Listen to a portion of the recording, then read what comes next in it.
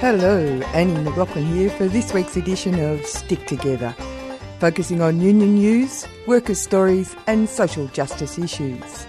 Stick Together is produced in the studios of 3CR Radio in Melbourne.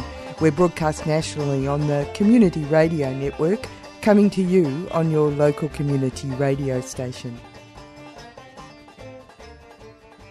On Facebook, someone recently said the Turnbull government was the worst government Australia has ever had.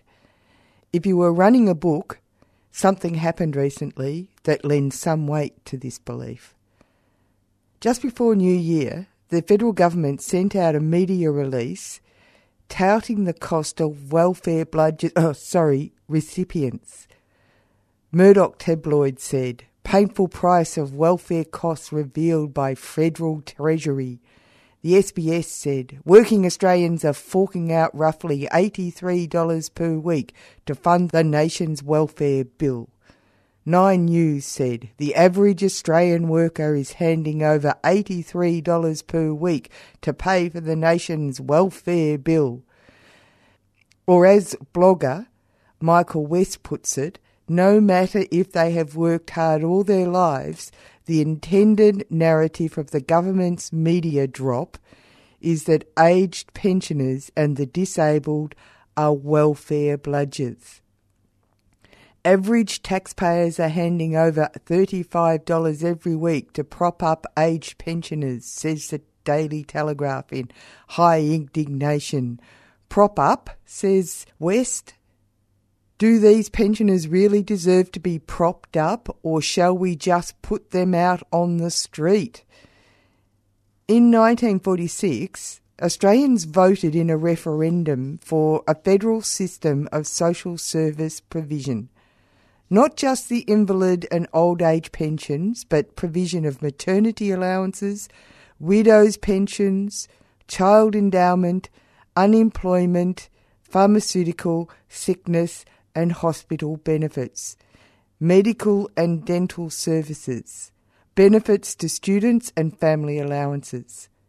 We all know how hard it is to get all the states of Australia to agree on anything. That is why everyone who supported the yes vote for marriage equality was so happy with the referendum-like vote carried out before the passing legislation. In 1946, the majority of Australians saw that a communal system of support made a community.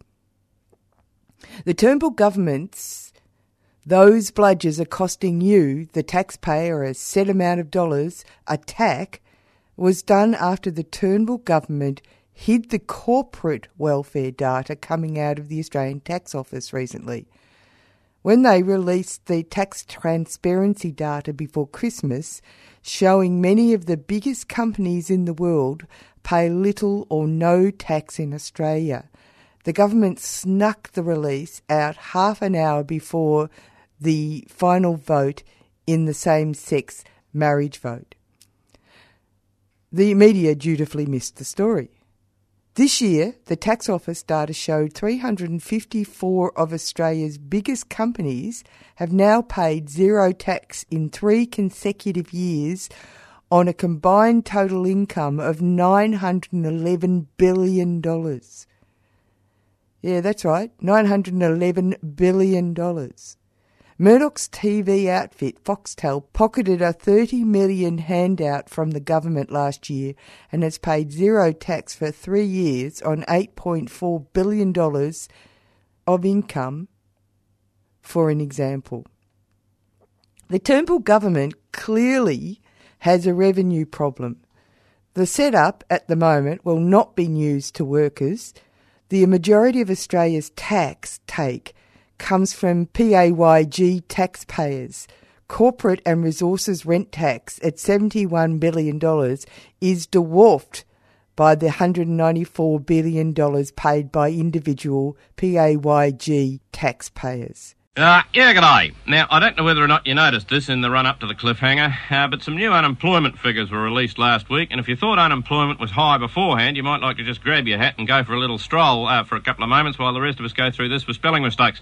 The reason that the new figures are a bit more lofty than the style to which we've become accustomed is that someone's actually included some of the unemployed in the calculations this time, and the unemployed who've been included are called the hidden unemployed, which means, of course, that they're exactly the same as the rest of the unemployed in that they're unemployed, but they've been hidden from us by not having been mentioned in unemployment figures. And if you're not going to mention the unemployed in unemployment figures, it's highly unlikely that they'll show up anywhere else unless they all go overseas and are somehow mentioned as invisible exports. But the main thing about them is that there are 500,000 of them, and if they're added to the other group of unhidden unemployed, we're looking at about 900,000. Although, of course, you can't see the whole group because 500,000 of them are hidden behind things. But let's make no mistake about the country. The country is lucky. I don't know whether you've ever seen it from the air, but the higher you get, the luckier it looks. And, of course, this applies on the ground as well. I must admit, though, I was very surprised about the 500,000 hidden unemployed. It hadn't occurred to me that some people are sufficiently disheartened to just completely give up and not even register as unemployed. This is a big surprise to me. I had no idea about this.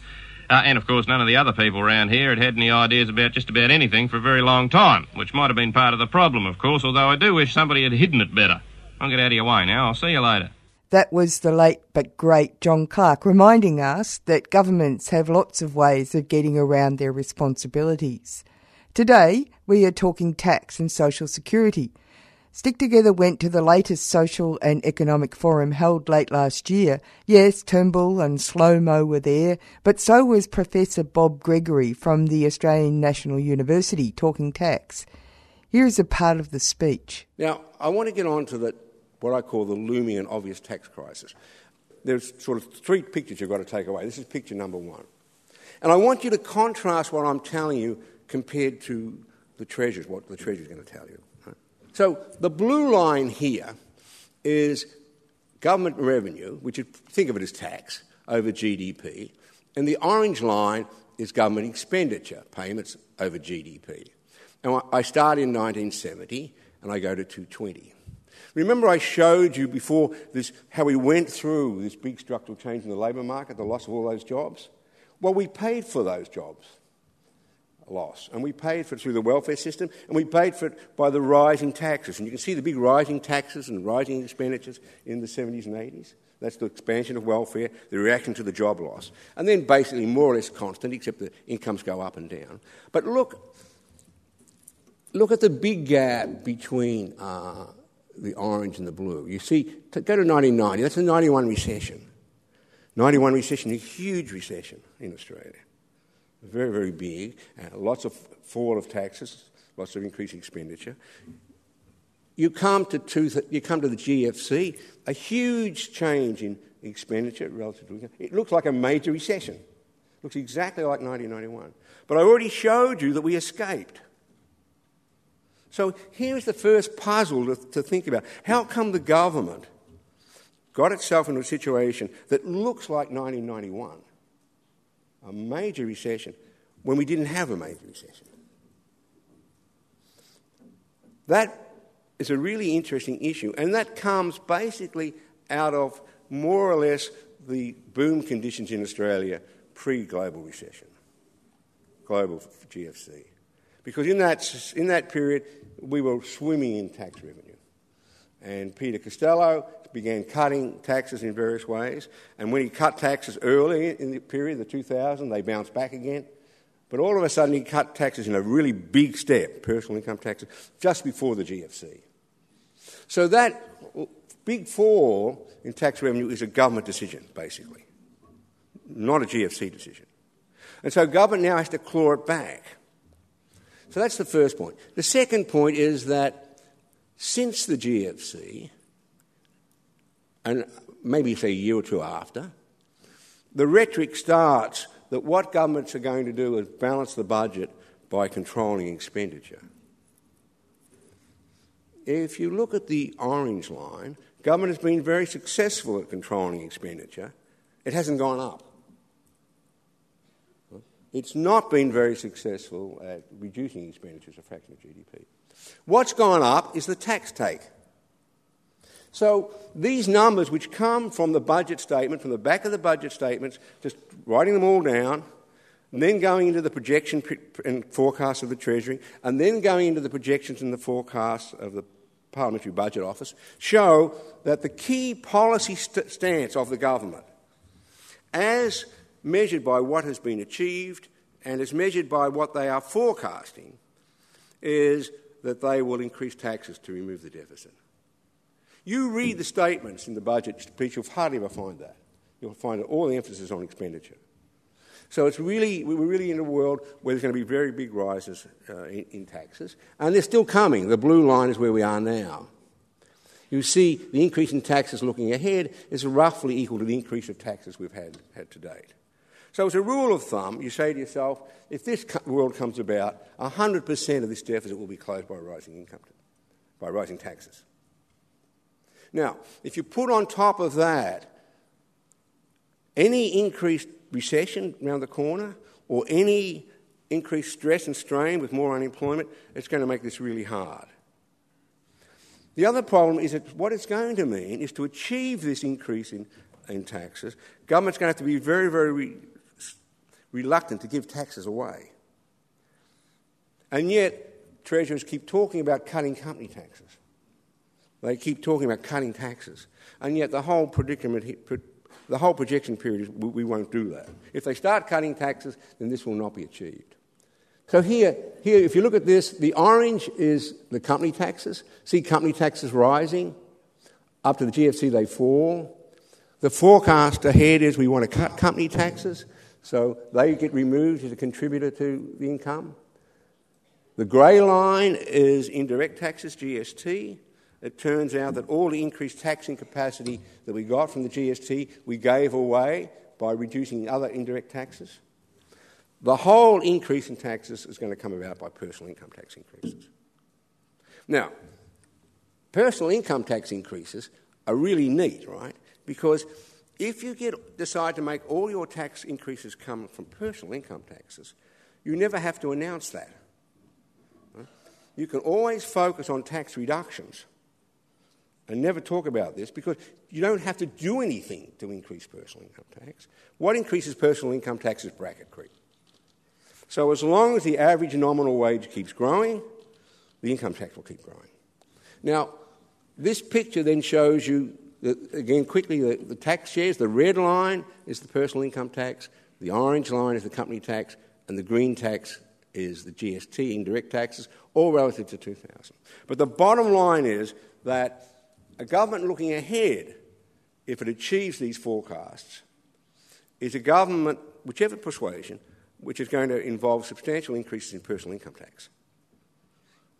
And these substantial increases are going to come about through indexation.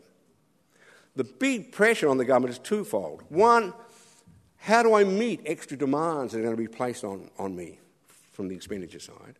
And second, how can I avoid giving back some of these tax rises? And my personal view is they're not going to be able to avoid giving back the personal tax rises, or some of them. So this tension is going to be the source of growing populism and growing dissatisfaction in Australia, right? Because the pressure is going to be there not to be able to meet the demands. The government does three things, basically, when it looks ahead. It forecasts for a couple of years, the Treasury, then it projects for a couple of years, and then it sort of projects right out to 2028. It has a parliamentary budget office that also goes to 2028. Look what happens to the orange line and the blue line in the 20s. Nothing. So then you say to yourself, isn't this weird? How come all of a sudden we're just getting straight lines? And I said to myself, well, what happened to ageing? It was only a conference or two here that we were worrying about ageing. Ageing should have that orange line going up, surely. And so there's no ageing. But they take account of ageing. So what have they done? What they have done is they have within budgets changes which, you must wonder whether they'll come about. In the ageing thing, for example, one of the reasons why ageing does not become a problem is that large numbers of pensioners switch from full pensions to part pensions. And then you have to ask the question, do you think that's going to happen in the future? Now, it's true that super will rise a bit, but you've got to ask that question. I want to make two points about ageing. The first one was, when you look at what's going on in the labour force, it is surprising how much employment is growing amongst the 55 to 65s. Men who were withdrawing from the labour force for a couple of decades have sort of started to hang on a little bit, and women are coming in a bit. So there is a growth of that older age group. But it's not big enough to make a huge difference to the budget implications, in my view, because it's largely being offset by reductions in employment amongst the young. Now, why that actually is mapping that way, why the young are actually mapping the declines and the older going up, why that is, I don't quite know. The second thing I want to talk about very, very quickly, which I think is going to be a source of stress, is as we've increased the pension age from 65 to 70, what you find is the major impact of that is not increased employment between 65 and 70. The major impact of that is a movement from the old age pension to other forms of income support. You'll see that in the Parliamentary Budget Office. People will move to disability and they move to New Start. The really interesting thing about New Start is this government's policy and the previous government's policy to try and make sure that unemployed people do not get any of the increases in income coming from productivity gains. What do I mean by that? I mean they basically want to index unemployment benefits and so on the CPI. So that freezes your income level to where it was when that was introduced. In all these forecasts going ahead for 15 years, there is no growth in unemployment benefits in real terms. That means for the group between 65 and 70 who are moving from old age pension, which is growing with productivity, into New Start, we're creating a new pool. So when governments talk about income inequality, my guess is that on average governments have contributed to that. And the way that's coming about is the lack of indexation of the unemployed and sole parents with kids over 6. Now let me just give you an indication of how big that would be. If we get 1.5% productivity growth over the next decade, that is equivalent, roughly speaking, to cutting New Start by $100 a fortnight relative to living standards today. Relative to living standards then. That if you compare them to, say, an old age pensioner getting wage indexation, they will drop back $100. That's very big. You're listening to Stick Together, workers' stories and union news.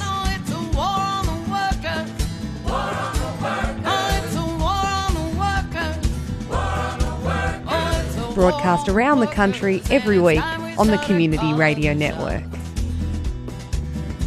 You're on Stick Together, workers' stories and social justice issues. We are at the Social and Economic Forum held late last year. We go from the tax problem to a talk given by Anglicare Deputy Director Roland Mandelson. Mandelson was asked to speak in the session titled The Investment Approach to Welfare, and I have to say Mandelson was the closest to an angry voice in the whole well-fed silver-tailed entourage at the 2-day event. So the priority investment approach, it's kind of something that's been picked up from New Zealand, who for some reason themselves decided to adopt an insurance industry's risk management approach to human services or to welfare services. It's a system that was been set up in New Zealand which has never been peer-reviewed. It's intended to bring people off welfare or to pay them less. That's kind of the key KPI. The rationale is that it's investing in the people who will profit the most from it, but the outcomes aren't actually about caring for the people. The outcomes are about cutting the cost of welfare. So that was the New Zealand model, and they started collecting a lot of data on particular clientele, particular cohorts of people who they targeted as the people who they could invest in to cost less. The Australian government, I think, has built a more useful database in that it's gone much more broadly. It's tried to collect all the information that's got available to it on what programs it funds and what the outcomes are. And so arguably to help us all see, and particularly government to see what effect government programs are having. But government is actually playing both sides of the street. It's flying the line that this is a strategy to bring down welfare costs by catching bludgers out and stopping them costing too much. At least it's been allowing that to run in the media. At the same time, they are using it to explain that they are focusing on the most vulnerable people who will profit the most from a greater investment. So I'll now move to my prepared comments. So I'd suggest we should frame the discussion of priority investment in terms of creating a better, more inclusive society. I think you've actually got to... It's really funny because in the Productivity Commission discussions that we're having now, we're saying, well, what are the outcomes? You know, if you aren't clear about the outcomes, you can't be clear about why you're doing what you're doing, nor whether you're succeeding or not. And I think the outcome shouldn't be about investing more in disadvantaged people so they cost us less in terms of welfare. Let's actually have outcomes that are more meaningful for all of us, and then we can know whether we're succeeding. And that's why we're saying that the priority investment should be in terms of creating a better, more inclusive society. And that means the investment is a partnership with people at risk of ongoing hardship or disengagement, with people facing big challenges, and then looking for improved well-being and participation in our society for them. So it's about saying who's up against it the most, who's most at risk of not being engaged and connected to the wider society and having a stake in it, how can we work in partnership with them to make it work better? And yes, that will cost some more money up the front, but that's actually better for all of us. But it's a subtle difference between that and saying, how do we cut down on our welfare exposure to these people by getting them to work sooner rather than later? So I guess my argument is that should be the point of all human services and indeed the point of welfare. It's about governments doing what markets cannot, ensuring that opportunities are shared and that everyone has enough to have a decent life. We should be using our system to make Australia more equitable, something we should actually strive for rather than be worried if that's what's going to happen. So if we all begin by talking about the cost of welfare, we begin in the wrong place. It should be about how we affect change in our society so that everyone can have a stake, how we can ensure that everybody counts. And I will get to the issue of how we pay for that investment because that was how the way the session was framed. But I'd first of all like to explore a bit more what we're investing in. There are really major changes underway in the Australian society and the economy. We could talk about the changing shape of work, including the exploitation of part-time and casual workers. And we could talk about the impact of climate change, that hasn't come up yet, I've noticed, which will not only reshape agriculture, tourism and global security, but will badly affect the daily lives of the least affluent and mobile people across Australia and around the world. We could talk about politics and entertainment becoming increasingly segmented, allowing us all to see the world through the narrowest prism we choose with really disruptive and damaging consequences. So we could also look at the dramatic growth of automated work at sophisticated white-collar levels and the massive demand for personal care work that our changing demographics and social expectations will now require. So if we all want to talk about priority investment, and I can steer clear of taking on the ideological blinkers that seem to be preventing us from investing in a society focused on meeting the climate change challenge, for example, and I cannot get distracted by the promise of a universal basic income as a positive response to our changing economic circumstances, which would have the immeasurable benefit of stepping away from separating us into winners and losers and seeing us all instead as individual members of a society with unique values. Perhaps we should start at the loss of so many entry-level and immediate post-university jobs on the one hand, and the need for a more empathic, problem-solving, person-centred workforce on the other. So let's come back to the people targeted by the Australian government when it took its first steps along the priority investment path. Some of you may remember. It's teenage parents, it's young people disengaged from school, and it's young carers. Well, how many of them are there? There are about 400 teenage parents each year. It's not a large number. And so what do those young people need to make their lives less precarious? It might seem obvious, but money actually is a major consideration. They have inadequate incomes to live on. Secure housing, one of the key areas for priority investment, I would have thought, is another major need, as is childcare. And it's worth noting that this government wasn't prepared to guarantee 2 full days childcare in last year's childcare package, even though the evidence is clear that starting school well prepared is the key measure that can make a difference for those most at risk of falling behind. But the government was wanting to save money and it wasn't prepared to guarantee 2 full days childcare for those kids who are most at risk. All young parents, along with young carers and disengaged students, are reputed to cost us millions. Apparently we are never the investment targets, have you noticed? They cost us millions. There are 2 things I have to say to that. Firstly, has anyone factored in the value of the child raising? And that's a general question we can ask about women's work. We can ask it in a lot of different ways about factoring in the value of raising children. But for these young people who are supposedly costing us millions, these parents, they would cost us a few less millions if we factored in the cost of the value of the child care, of the child raising that they do. And we could start to recognise that. Secondly, let's look at the numbers. The total cost from government revenue to provide the inadequate support these young people received is minimal compared to, say, the cost of age pensions or the tax payments that come with superannuation income exemptions or capital gains tax exemptions. You can see where I'm going with that one. But I absolutely agree with the Minister and the Government that the small group of people who'd profit more than anyone from additional resources and focused support should be the priority investment. So let's work with these young people and the organisations that have their trust to see what difference that will make. I know that St Luke's in Bendigo, now part of Anglican Victoria, didn't direct their work with young mothers to a parenting program per se, but on providing certified training in childcare. I know that in East Arnhem Land, Anglicare NT has worked with local communities to support a ceremonial welcome home to young mothers when they return with their babies, so that their communities and they themselves see themselves as mothers, not just as girls who've had babies, and they can be taken seriously on taking on, and they can be supported by the communities and by their community organisations to take on those responsibilities of being a young mother. So the problem here we have is in language and culture. Young carers, young parents and young people disconnected from school aren't the drain on the government's balance sheet that superannuation concessions are or the age pensioners are. We know that's a function of demographics, by the way. I'm not really having a go at age pensioners. They aren't the drain that capital gains tax concessions are or that tax cuts in 2007 still are. So we need a sense of proportion. The cost of our social security program, to use the language of this government, and what I would describe as the thoughtless media, is $109.9 billion. The vast and growing proportion of that is made up of the age pension at 44.2, and if we factor in the tax payments for superannuation, which we should, about another $50 billion. The cost of the grossly inadequate New Start and Youth Allowance payments, the bill for people out of work, is only $14.6 billion, and shrinking as a proportion of that. And so, out of that, these targeted high priority social the priority investment targets are a really small amount of money. So we're not saving a huge amount by doing this. I'm not saying we shouldn't do it. You've heard I've tried to describe how I think we should do it. But just to make the point that we're blurring the edge between cutting down the costs of the burden of welfare as opposed to investing in people so that they can contribute and be part of our society, there's a problem with the language, and the language then makes a problem in how we live together as a society. We don't make the investments we should because we're seeing people as a burden. And then I'm saying we. So I'm on the side of the government. I'm on the side of the Australian newspaper. I'm on the side, of everybody who'd like to think it's a welfare as a burden, but it's not. It's tax and transfer, and welfare is there as a way to create the society that we want the society to be. That's it for today's Stick Together. Thanks to you for listening. Stick Together is produced at 3CR Studios in Melbourne and broadcast nationally on the Community Radio Network. Remember, wherever you are, whatever you do, there is a union for you. And until next time, stick together. My name's Annie McLaughlin. Catch you next time.